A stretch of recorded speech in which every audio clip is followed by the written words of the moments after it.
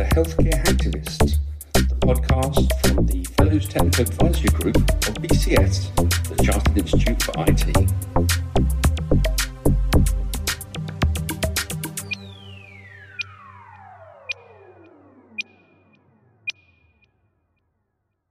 Welcome, everybody, and hello to the BCS podcast, which is the Healthcare Hacktivist.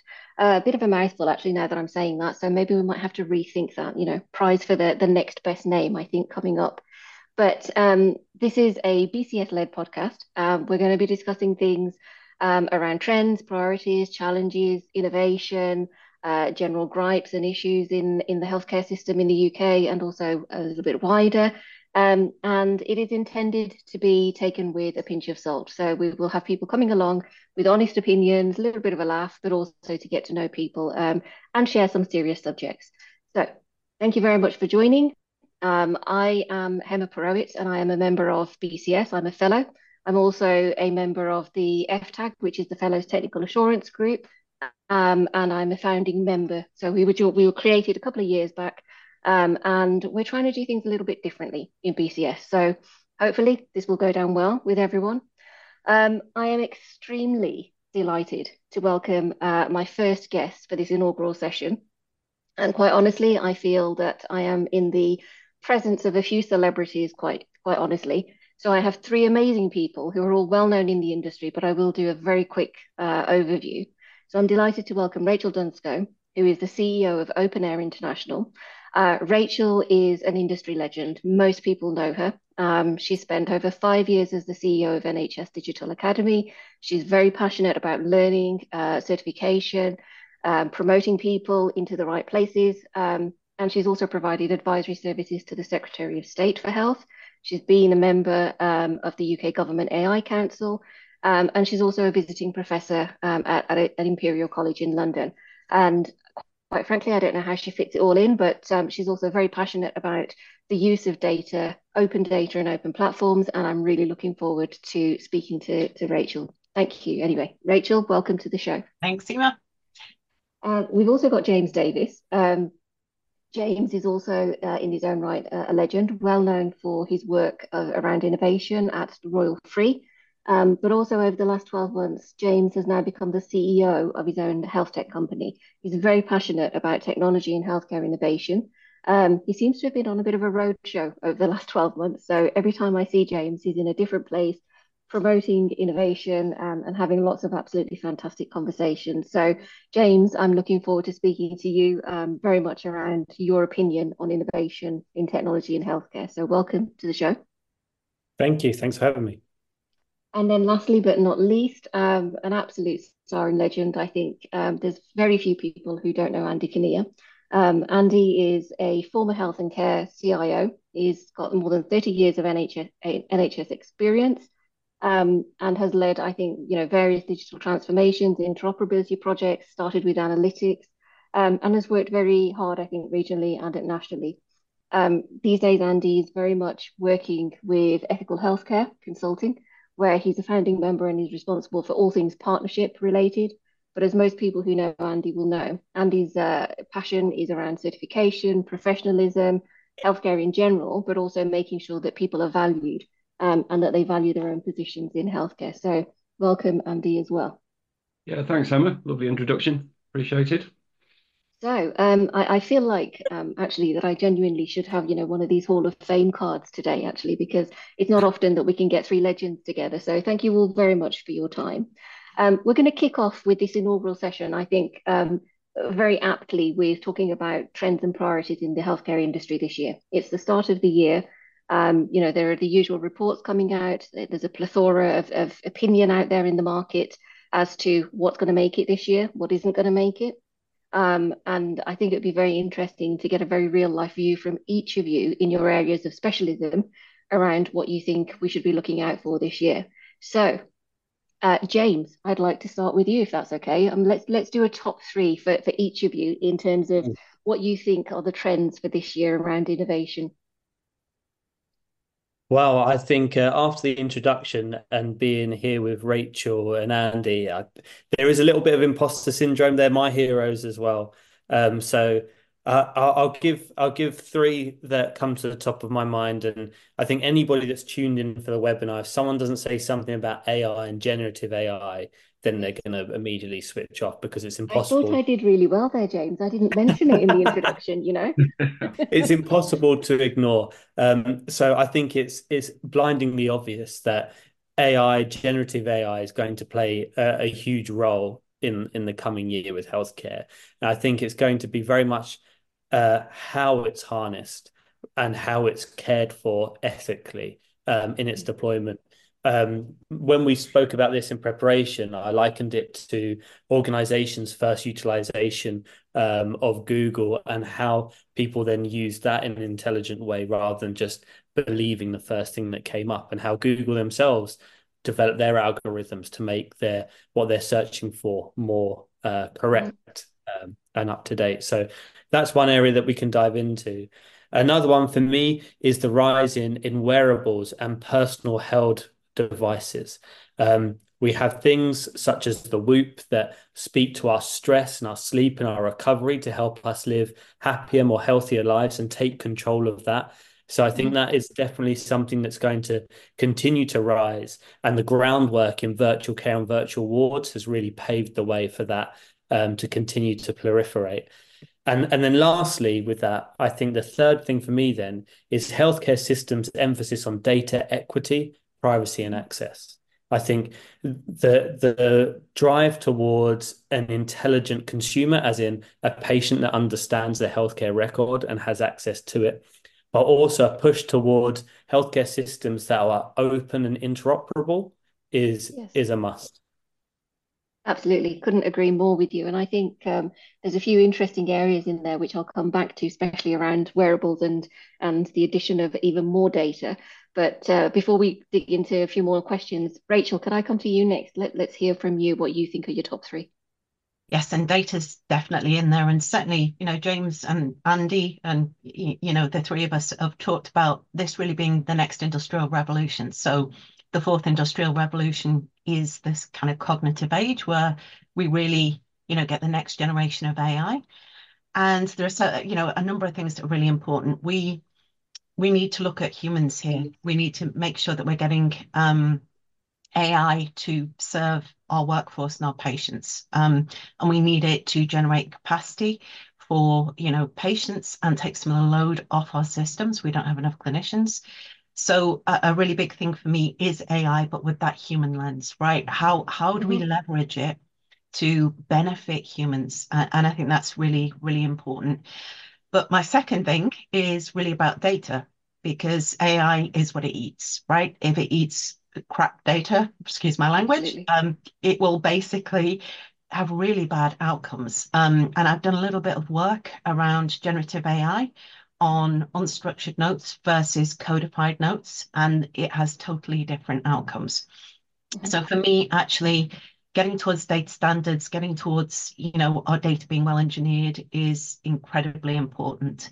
And I think the third thing for me, after the TBH sort of report that we had last year, and also the Times Commission, we've got PHRs, so personal health records. And a bit like James said, it's about not just the patient contributing to that, but it's also about the apps, wearables, and everything else that we can put into that, not just medical devices, but lifestyle devices as well.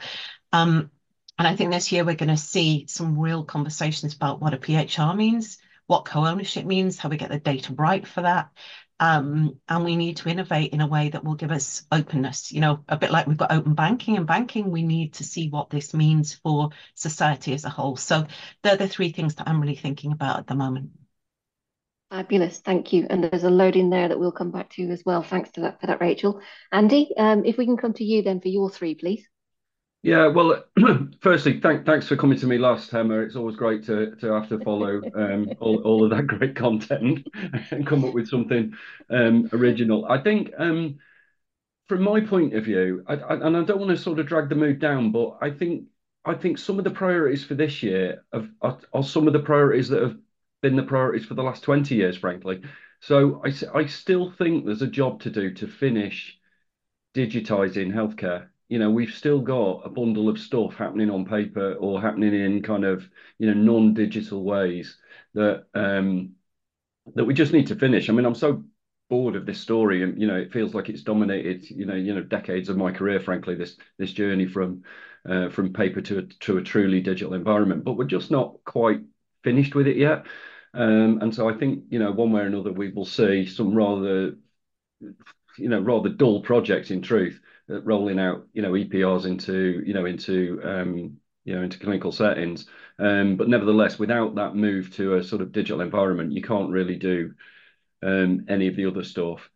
I think what we'll see this year as well, I feel like we'll start to see finally the shift towards true open standards begin to emerge. So I think it's been in the wings, it's been in the it's been tripping off my tongue for a decade, and sort of talking about it. But I feel like it's now shifting into a place where it's becoming dominant, not least because we are seeing governments in the UK and the US and I suspect elsewhere beginning to legislate around the sort of behaviours they are going to expect from the vendor community on adoption and proliferation of open standards. And so this is becoming far less of a sort of wish list optional type thing, and it's moving into an expectation space. So I think that's quite a game changer. History will determine how big 2024 was on that journey, but these do feel like significant milestones to me.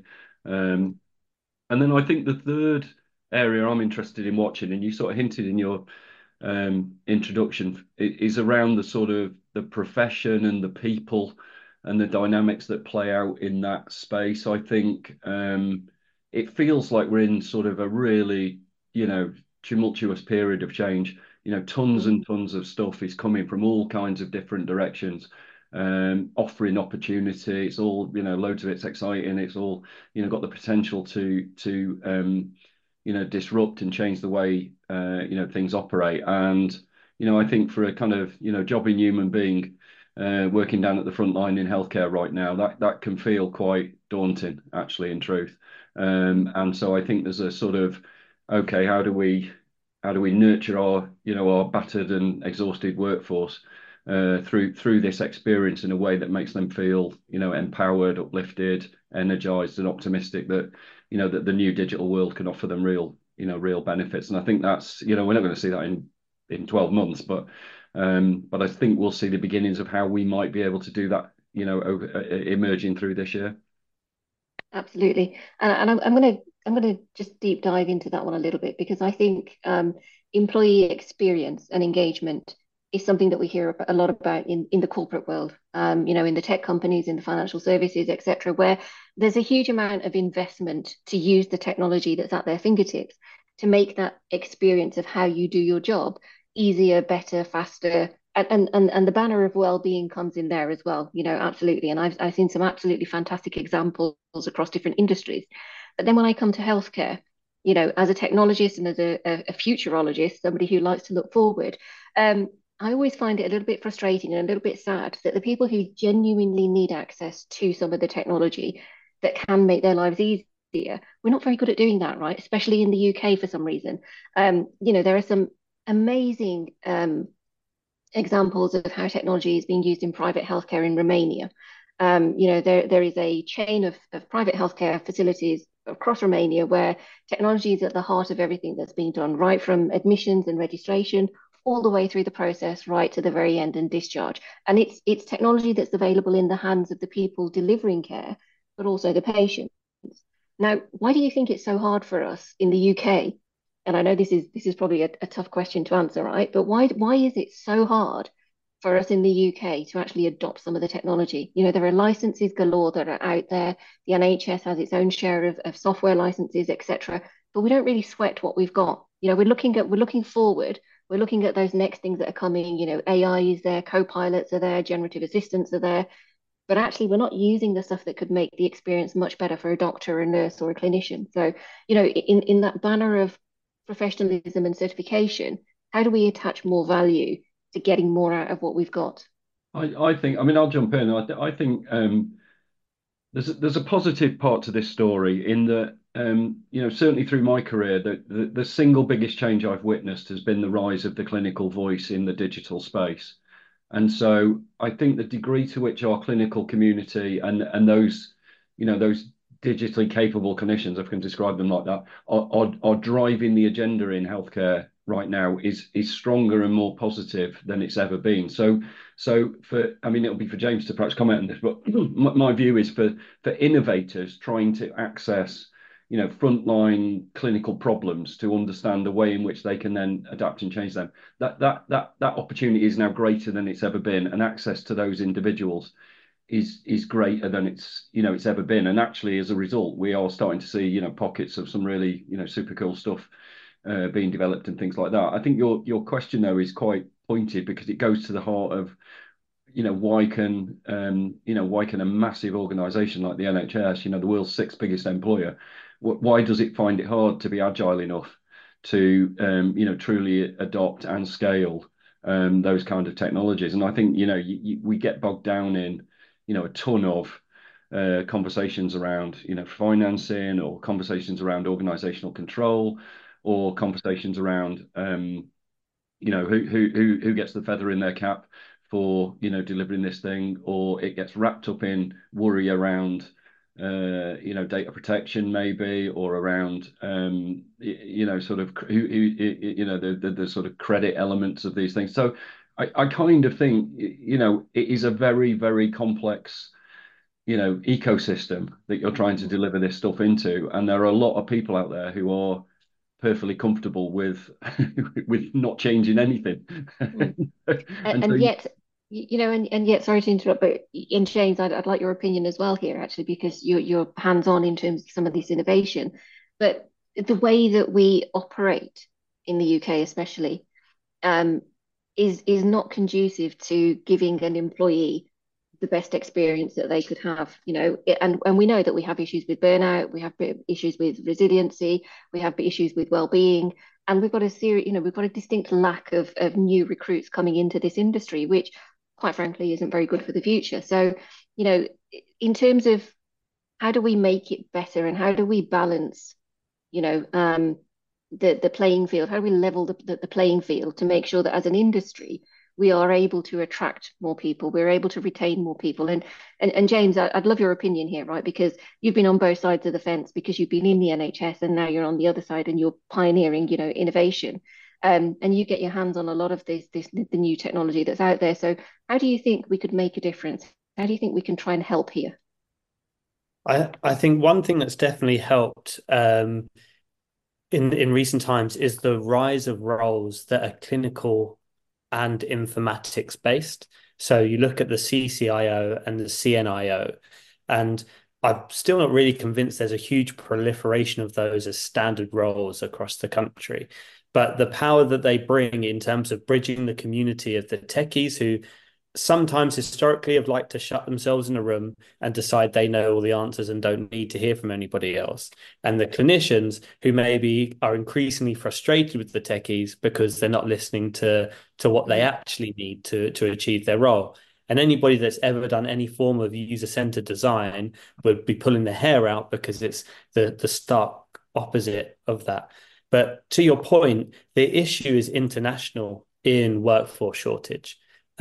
People deciding to take up medical training globally is behind, but that then breeds the competition between organizations and the need, not the nice to have, to provide a workspace that drives loyalty and a desire to want to go and work there.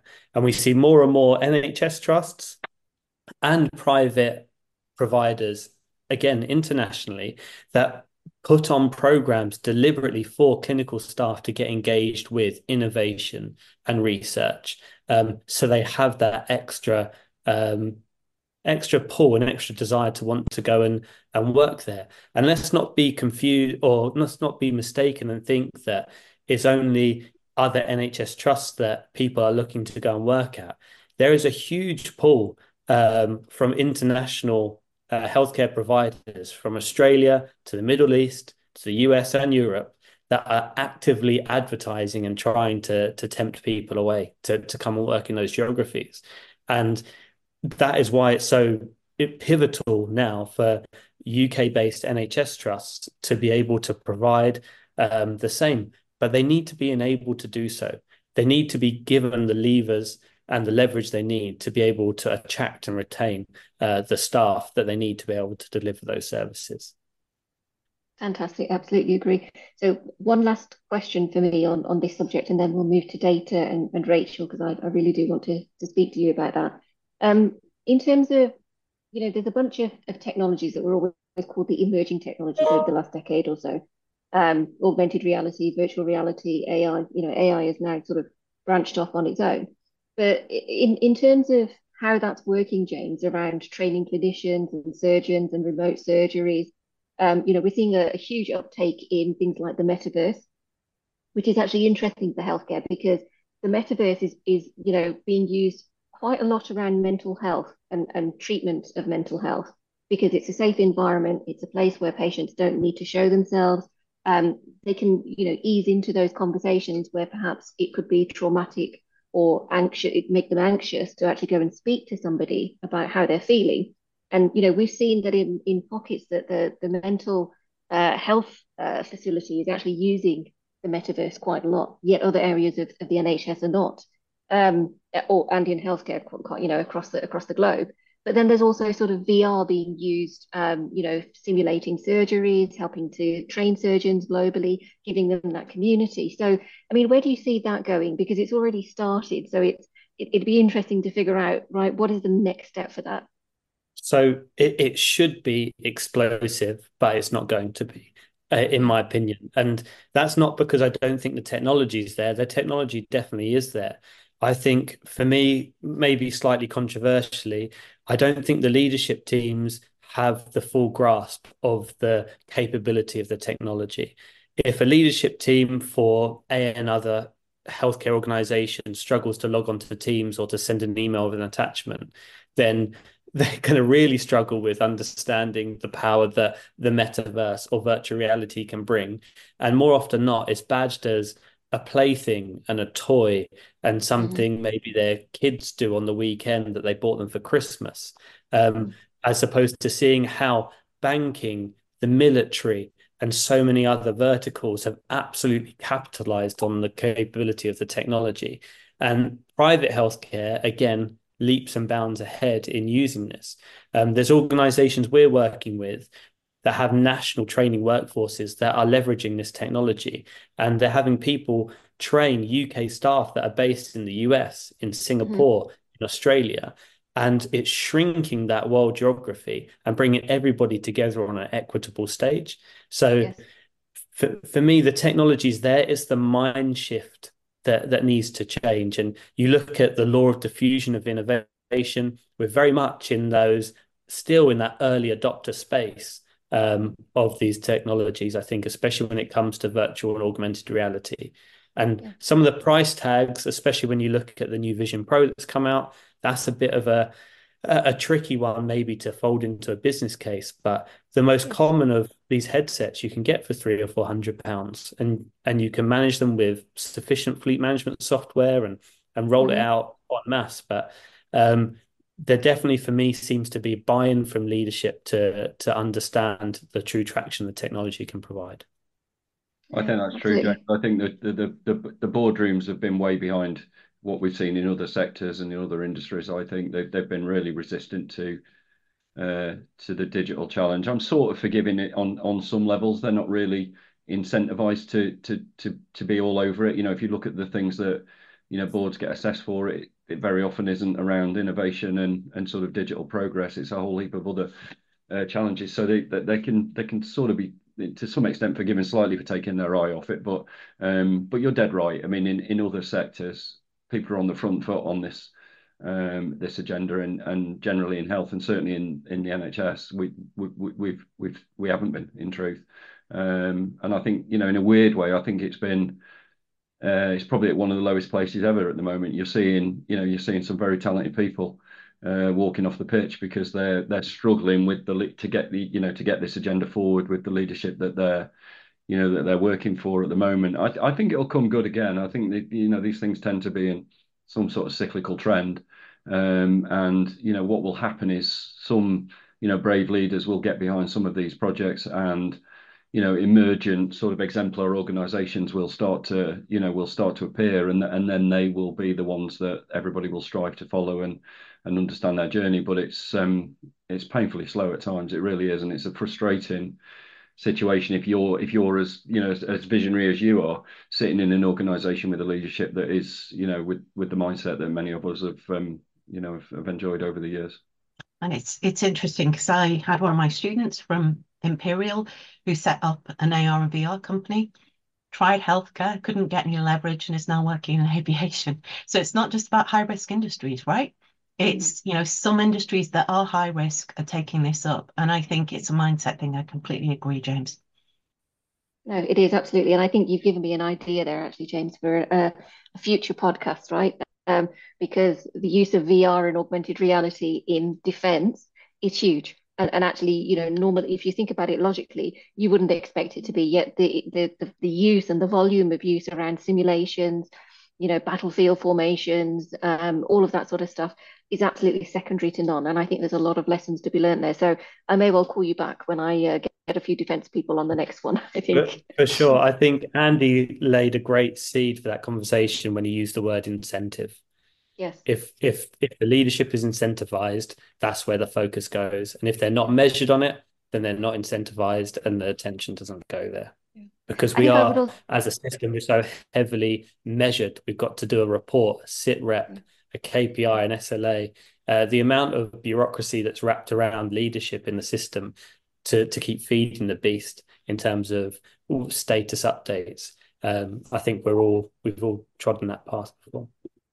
Yeah, no, absolutely. And I, one last thing on that point before we move on is, as a technologist in the industry, I think sometimes it's very frustrating for people like me to sit back and see that even when some of these things are available for folks to come and get their hands on and play around with and see and touch and feel, there's that level of resistance, which is no, I don't want to waste my time. I don't want to go and have a look at this. And I think without truly actually getting your hands on some of the new technology and trying it out, without the pressure of a sales cycle, let's be honest, is secondary to none. You don't know what you're missing out on until you try it. And, I'm a firm believer of show and tell. So, I'd encourage everyone out there, if you get the opportunity to go and see some of this technology and play with it, please do. And talking about technology and stuff, Rachel, let's move on to wearables. You touched on a point and it's been mentioned a few times today. We expect that the wearables industry is going to continue to grow. It's getting bigger and bigger. It's already been touted as a multi-billion or trillion-dollar market in the next 10 years. I think the last time I looked at the figures, it was somewhere around 350 plus billion at least. So, that's going to bring a lot of data in. It's going to bring a lot of patients in who are much more educated about their own health. They have an opinion about their own health. So, what does that do to the data field, right? What does that do to the volume of data we've got and how we manage it when, quite frankly, we're not very good in healthcare at managing the data we've already got? That's absolutely true. I mean, data's already pretty much feral. We've got, thousands of systems out there, and we're at cognitive load managing it, and we shouldn't be. Because, if you're recording blood pressure 24 different times in your organization, you shouldn't really be doing that. So we've already got within, organizations or ACS, there's huge variance in how we're recording the same thing. But then you add the apps and wearables, and you end up with a whole different ball game of thousands of different data types, which you're going to have to, subsume into your organization. And, to be clear, we're talking about consumer tech in a lot of cases here. So it's personally held records. It's going to be people showing their data from a whole set of different vendors who store data in different formats. And what we've not done here, and Andy touched on this earlier, is, start converging on standards. So if I touch some of the app developers or the wearable developers, they just haven't really been, able to engage with the standards bodies. I don't see anybody represented at the standards meetings from those vendors. And actually, I've just bought a load of different tech from China to try and get the data off and have a play with it and get it into open format and get it in together, just as a project of my own. And this variability it's unwarranted variation. And it's not actually industry's fault in a lot of cases, because we've not really signaled to them that there are standards, that they can join the standards party, that if we all collaborate on standards, this is going to make it a lot easier. So even this last week, I've been talking to, a couple of the hardware vendors for wearables and apps about how they standardize on healthcare standards to make it easier to subsume that data into personal health records, into clinical records. But I think we've got a journey to take, and I do feel that there's almost a gulf between the consumer tech industry, which has got a part to play, and the medical device industry, and we've got to bridge that gap. And I think that's about welcoming everybody into the party around standards and working together. And that for me is really important in 2024 onward. Hey, Ray, do you think they want to? I mean, do you think those vendors want to participate in that way? Because we've seen in sort of electronic patient records and space like that, where it's sort of been in their interest to have proprietary standards and kind of lock data into their system, make it hard for you to move and change. So I'm sort of encouraged that you sound so positive about, vendors in other spaces perhaps being a bit more, open-minded to open standards. Well, yeah, because if you think about stuff that you can buy on the high street, let's just put it that way. I've spoken to 3 of those vendors in the last few months, and they're thinking, how do we participate? It's a bigger market share for them. If a patient can buy a consumer tech and know that the data is going in, and some of these things, can actually do clinical grade ECGs, whatever else. I've got a couple of vendors that can do that, one that's certified in the UK now. Not all of the vendors are that interested, but there are some big names who are really interested. However, it's got to be worth their while, because they've got a technical shift to do that will cost them. And so we need to meet them halfway, I think, as health systems, and really have that dialogue, because they've obviously got their existing data models and everything else that's going to have to be uplifted to be, part of what we put into our record systems. And they've also got a huge knowledge gap as well. If you talk to some of these vendors about terminology or about, other things, they've just not really been, educated on that stuff or welcome to that party. So certainly, sitting in with the other standards bodies now, I really want to get a much wider family of people involved so that they're literate in this and they feel confident with it as well. Yeah. And Well, Rach, just on that, in terms of standards, I mean, when it comes to healthcare, typically we talk a lot about fire. Recently over the last few years, there's been a lot more discussion around open air, and making sure that we have open standards. And yet, conversely, when we talk about challenges in healthcare, we always talk about interoperability. Now we know that one of the solutions to the path towards resolution there is very much around open standards, open platforms.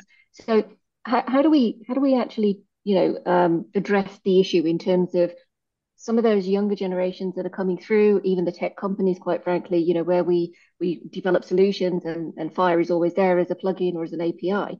How do we get that drumbeat going? How do we get the message out a little bit better to say, actually, there are a number of different standards, and these are, the constraints or actually the benefits of each? And I think actually we've got a family of standards that are completely complementary. That's my view. And certainly I was in with the JIC, which is the kind of overarching umbrella for all the standards, back in January. And there's a couple of things. One thing is about interoperability. So people don't realize there's 2 levels of interoperability. Fire is absolutely brilliant. I've been working with Graham Grieve, the founder of Fire, for transferring data and simple storage. And that is, traditional interoperability. But then you've got semantic interoperability, where data is the same in different places and can be joined together without any loss. So just a pretty scary figure between EMRs. If you interoperate data between EMRs of different vendors, you only get 22% that's directly comparable. We need to change that. So we need to semantically harmonize our systems, right? Mm-hmm. So for me, the whole piece around data, I think we've got a job to do from the standards bodies to provide blueprints, to provide the articulation. But actually, hopefully, I've got a paper coming out shortly with Graham Grieve from Fire, and from the OMOP guys to talk about how all of those standards work together. We need to publish more of that so people can put it in their hand and go, okay, I know how these standards work together. But from my perspective, we've got everything we need. We just need to get more information out, more education out there so people can understand how to do a target architecture, or, you know, how to actually get systems working together.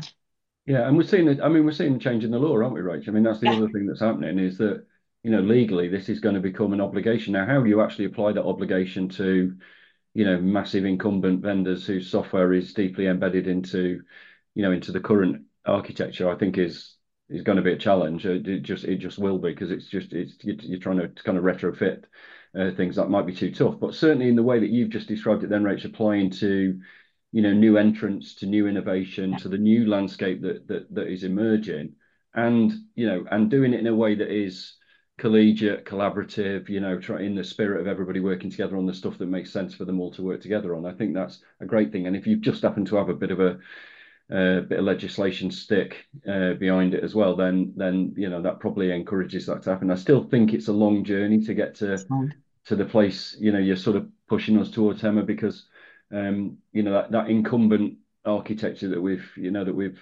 developed and built is, you know, a lot of that is going to be around for quite a long time, certainly with the you know, the budgets the end And of it needs to be more than vanity, doesn't it, Andy, as well? Like, ticking a box just to say that we're interoperable or we integrate, and just sharing very basic or minimal information and making it tricky even to get that far. So the legislation needs to cover it in depth and not allow that wiggle room and loophole to say, oh, we've turned on a couple of HL7 interfaces, off you go and have fun. But it doesn't actually deliver the depth of comparable data that Rach is talking about there to actually do anything of any intelligence or value then with. Yeah, well, exactly. Yeah, the interesting thing, I think, is it's carrot and stick, as you said, Andy, but also part of the carrot is if we all get to a place where the data, you know, can be semantically harmonized and we can get a longitudinal record for a patient, digital twin, whatever else, there's a whole market for these vendors to upsell with AI, with advanced intelligence, with more utility, which then helps us address our skill shortage and gaps. So actually, we will get further faster together if we do this. And we do have to incentivize, I think, some of the vendors. We're going to have to support them in taking this. This is not about us, you know, just saying you're going to have to standardize your data and leaving them to it. I think it's a dialogue. But for me, you know, unwarranted variation in data causes unwarranted variation in care, which causes harm. So at the end of the day, there's a moral kind of obligation to move towards this as well. Absolutely. Okay, I think we've done remarkably well in not talking about the elephant in the room so far. So well done to everybody, and well done to me for not bringing it up, but I can't not bring it up now. So let's talk about AI. You know, I think we can't ignore it. I do find it amusing sometimes to think back to the last 12 months for me has very much been that AI has become mass market. You know, everybody, it's a term that everybody's got used to. It's literally been rammed down our throats. It's, you know, the marketing machines behind every company doing AI have done fantastic, stellar jobs in the last 12 months. But quite frankly, AI has been around for much longer than a year. You know, there are different forms. And when we think about trends and priorities in healthcare from a technology perspective, you know, we're already hearing that, you know, telemedicine, you know, 2.0, 3.0 is already on the horizon. AI is powering it. It's going to take it even further. It's going to get bigger and better.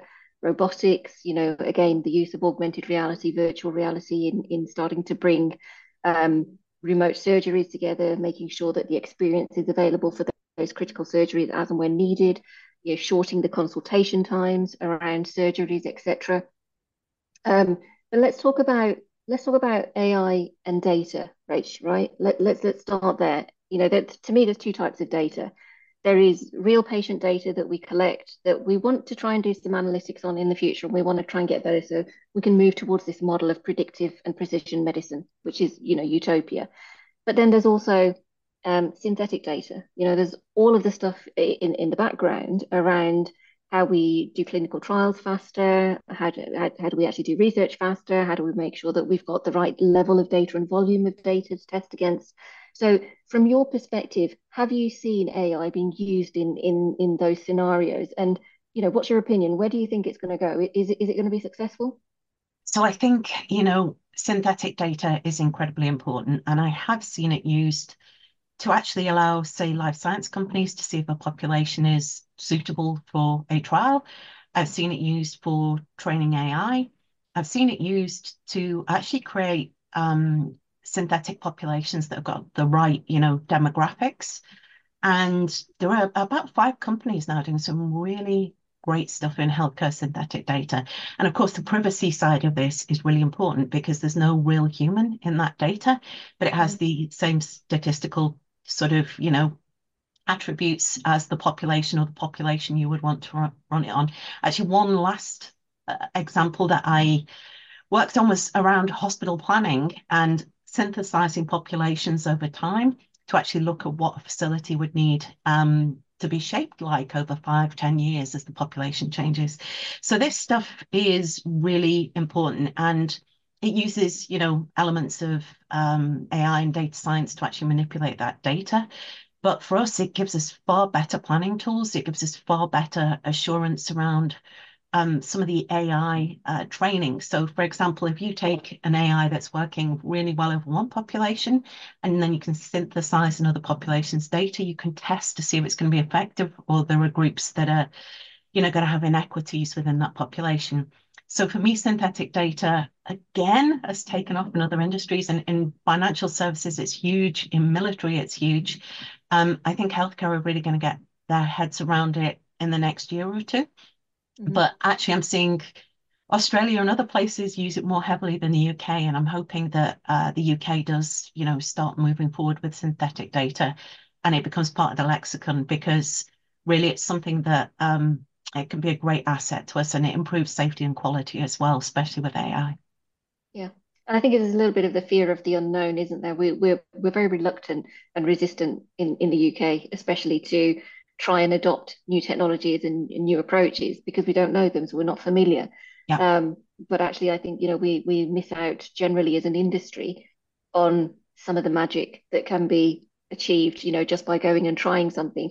And, with synthetic data, with trials, with, again, from James's perspective around an innovation mindset, failing fast is a great thing. As long as you are doing something in a safe environment, it's absolutely perfectly fine to do something and then throw it away and say it didn't work. Let's move on to the next idea, because that's how you innovate. That's how you get to the next best thing, right? Anyway, let me, Andy, I want to come back to you about something actually. I know that you have spent a good few years banging increasing the drumbeat, especially around sort of professional certification for CIOs through your work with Chime, etc.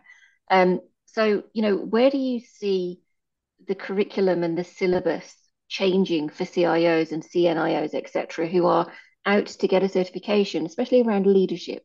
Because leadership courses and programs generally focus on key leadership attributes and characteristics. They're preparing emerging leaders and active leaders on things like empathy and decision making, problem solving. And in healthcare, there's always a very specific flavor of that type of certification. Do you think that there needs to be more technology focus in those syllabuses? And if yes, how do you see us actually encouraging the healthcare population to not be afraid of tech and start to embrace it?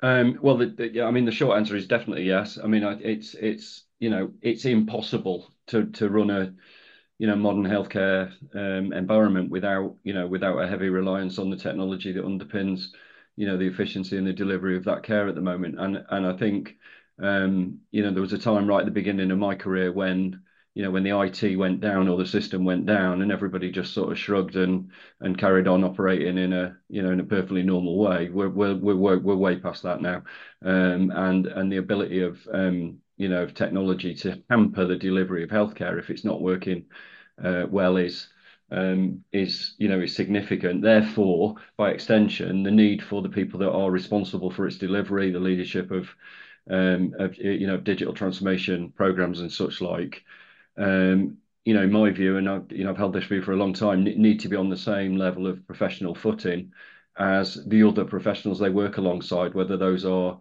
in medicine, doctors and so on, or nurses or midwives, or in accounts, or in law, or in all of the other true professions that people are within, and really for a couple of reasons. One is that true professionals benefit from an ongoing continual professional development requirement throughout their career. That is how they stay registered as a professional. So whatever discipline they're in, they are required to stay on top of what's current. And so to come to your point around the emergence of AI and this absolute tsunami of opportunity that is landing on the shore right now, then of course we ought to expect our digital leaders to be competent and capable of understanding and driving that that agenda forward. And I think that's the bit of the challenge. I've sat in a room with a good friend of mine, Russ Branzell, the chief exec at Chime, a few times over the last few years, and he does this fabulous talk about the fact that most of us that are in leadership positions right now, the kind of 45 and over generation, I guess, in age, were born into and have lived and have sort of had successful careers in the information age, in the third industrial revolution age, and our thinking and our minds are conditioned by that environment. And of course now we're entering this, the world that James occupies, this sort of super agile, major sort of opportunity to do things in different ways and to be more efficient and things like that. But it is different to the world that most of us traditional leaders have grown up with. And I think we need help. We need to help those folks in understanding the opportunity, not to be scared of it, to be capable enough to lead on the agenda, and frankly at times to just get out of the way, because actually it's our old-fashioned thinking that will be some of the things that will hold back some of the innovation, is that we'll be demanding traditional sort of project approach, when in truth that is not how you deploy this stuff anymore. So I'm passionate about the idea that we move towards a digital health and care profession, but I think that will need to be an increasingly agile move in that direction to take advantage of the the technologies that are in front of us. Yeah, and another question for all of you, please chip in and say what you think here. But if we think back again to the issue that we've got globally around the reduction in workforce and talent, we seem to have a segregation, two groups of people. We have a much younger generation that's coming in that is tech savvy, understands smartphones, digits and gadgets and wearables, etc. And then we have a slightly older generation that's perhaps been through the ranks over 20, 30 years, and they prefer to do things manually. Now, I'm a firm believer and an advocate of reverse mentoring. I learn a lot, when I go and speak to people who are completely different to me. We're all in different, areas of roles and seniority. How do we use tech, and how do we use this, how do we use it to perhaps manipulate an environment where we learn from each other a bit more, so that, because we've got some amazing talent, those people who have been in healthcare over 20, 30, 40 years, etc., that richness of information, problem solving, decision making, how you actually treat patients is something that a junior doctor or a junior nurse is not going to be able to bring with them, straight away. So how do we do this swap of, we'll give you some tools and some skills around how to manage tech, and then let us take the knowledge that you've got, My immediate reaction to that, Emma, is it's such a big one to solve. And the first thought that comes to mind is creating the capacity, the culture, and the environment that fosters and incubates that kind of approach. And I think many have tried over time to drive that. But I think for me, it starts with the capacity. Andy mentioned earlier in terms of boardroom and leadership priorities. We spoke about incentivization, and unless there is the capacity and the funding that's needed to create the workforce to take up that slack in capacity, then I think creating that kind of environment of cross-pollination of skill sets and experience will continue to be a challenge, because the system continues to trade on goodwill that is rapidly running out. And then to to ask for investment of further time and effort is a bit of a push. But I do think there are organizations that are putting in place things that help with that. So there's various mentor and mentee programs that exist. I mentor too as part of the South London Digital Health Program that is wonderful for me to be involved in. And I think maybe that's the route to the sharing of time and skill sets, because I give of my time freely because I was given time when I was learning. I think there's many that do that, and perhaps a greater investment in that approach might be something that warrants further investigation. Yeah, I really like that. I love that sort of, passing on the oral piece around how to use this and exciting people about the art of the possible. I think for me, culture, as you said, James, is actually really key to this. We need the space to do this. We need psychological safety. We need permission. But the other thing in my experience, I've not really had a problem working with older clinicians. Because if you create the right environment, quite often they're coming from a perspective of fear or contempt or whatever else, and you need to disarm that. And then if you can give them hands-on experience with things, so, laying out a room full of the art of the possible and explore it together, they get curious, right? They get curious about how they could go home on time or how they will not have to key stuff in when they go home. And it's like, let's talk about that in the context of the capability we've got. And so the user-centered design piece here is really important because there's a whole set of skills around the dialogue that you need and how you bring people in and get them in the right kind of mindset to be a stakeholder in that, reimagining what we're going to do to deliver care. So I think there's a lot of the softer stuff, which comes back to culture as well, because you do need to feel safe in that environment to do it, and you do need to have the resources and time to be part of that. So I think we need to make space for it. That's my view. Yeah, I think one of the things we ought to do as well to help this, and I see pockets of this, is champion those organisations globally that have made this leap, sort of voluntarily, and have actually transformed the way that their workforce think and work, across all of those generations, really successfully. I'm thinking, certainly Rachel and I've, sat in rooms and listened to people like Aaron Jones from Sydney, talk about the way Sydney Health District have gone about transforming the way they work and operate right across the thousands of people that work in their organisation, delivering a ton of benefit at really marginal cost, not very expensive at all in truth, just by doing things differently, again and again and again. And I think I could imagine if you had a room full of hospital chief execs in the UK listening to the story from Sydney, that they would be alive to the opportunity, because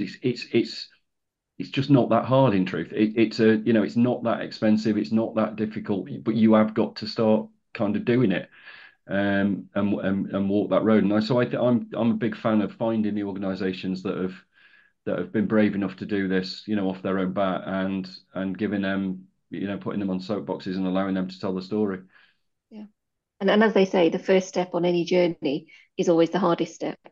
The rest of it, actually, once you've taken that first step and started, the rest of it will come. So yeah, thoroughly agree with that. I think, look, we're almost up at the hour, and whilst I could happily sit here and talk to all of you for the rest of the day, I'm pretty sure you want to get back to your Fridays. So let's finish on a slightly different note. We'll do a bit of a rapid fire. So, okay, no prep for this. James, favorite drink? Favorite drink? Oh, Yeah. goodness me. My first thing that comes to my mind is don't say anything alcoholic. My favorite drink, I'll probably go for a lovely bourbon. I'm into my Elijah Craig at the moment, small batch bourbon.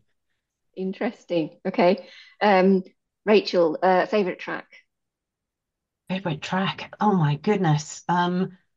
That's a really difficult one, but I've recently been re-listening to James. So anything by James, it brings back my teenage years. So yeah, probably Goldmother or something like that.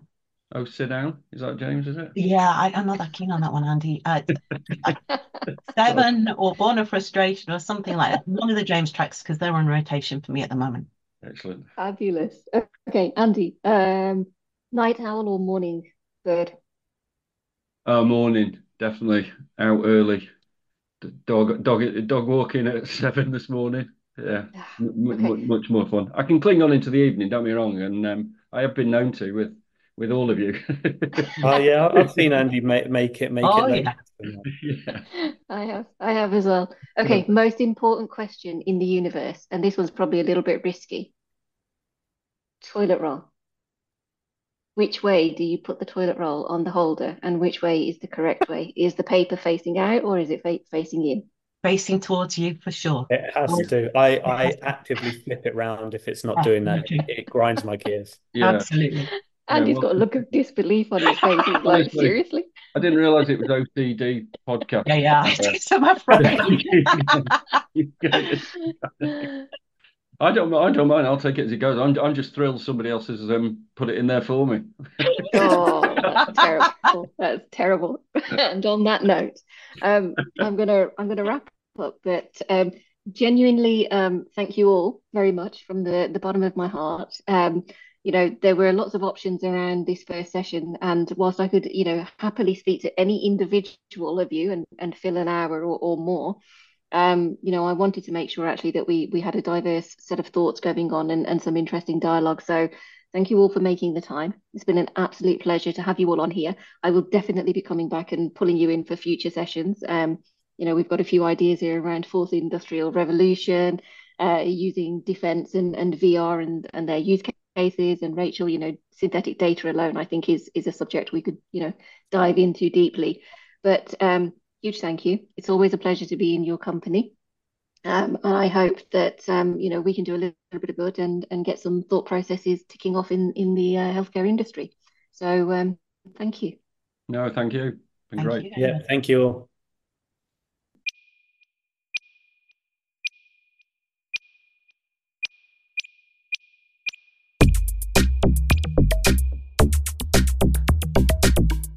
This is the Healthcare Hacktivists, the podcast from the Fellows Technical Advisory Group of BCS, the Chartered Institute for IT.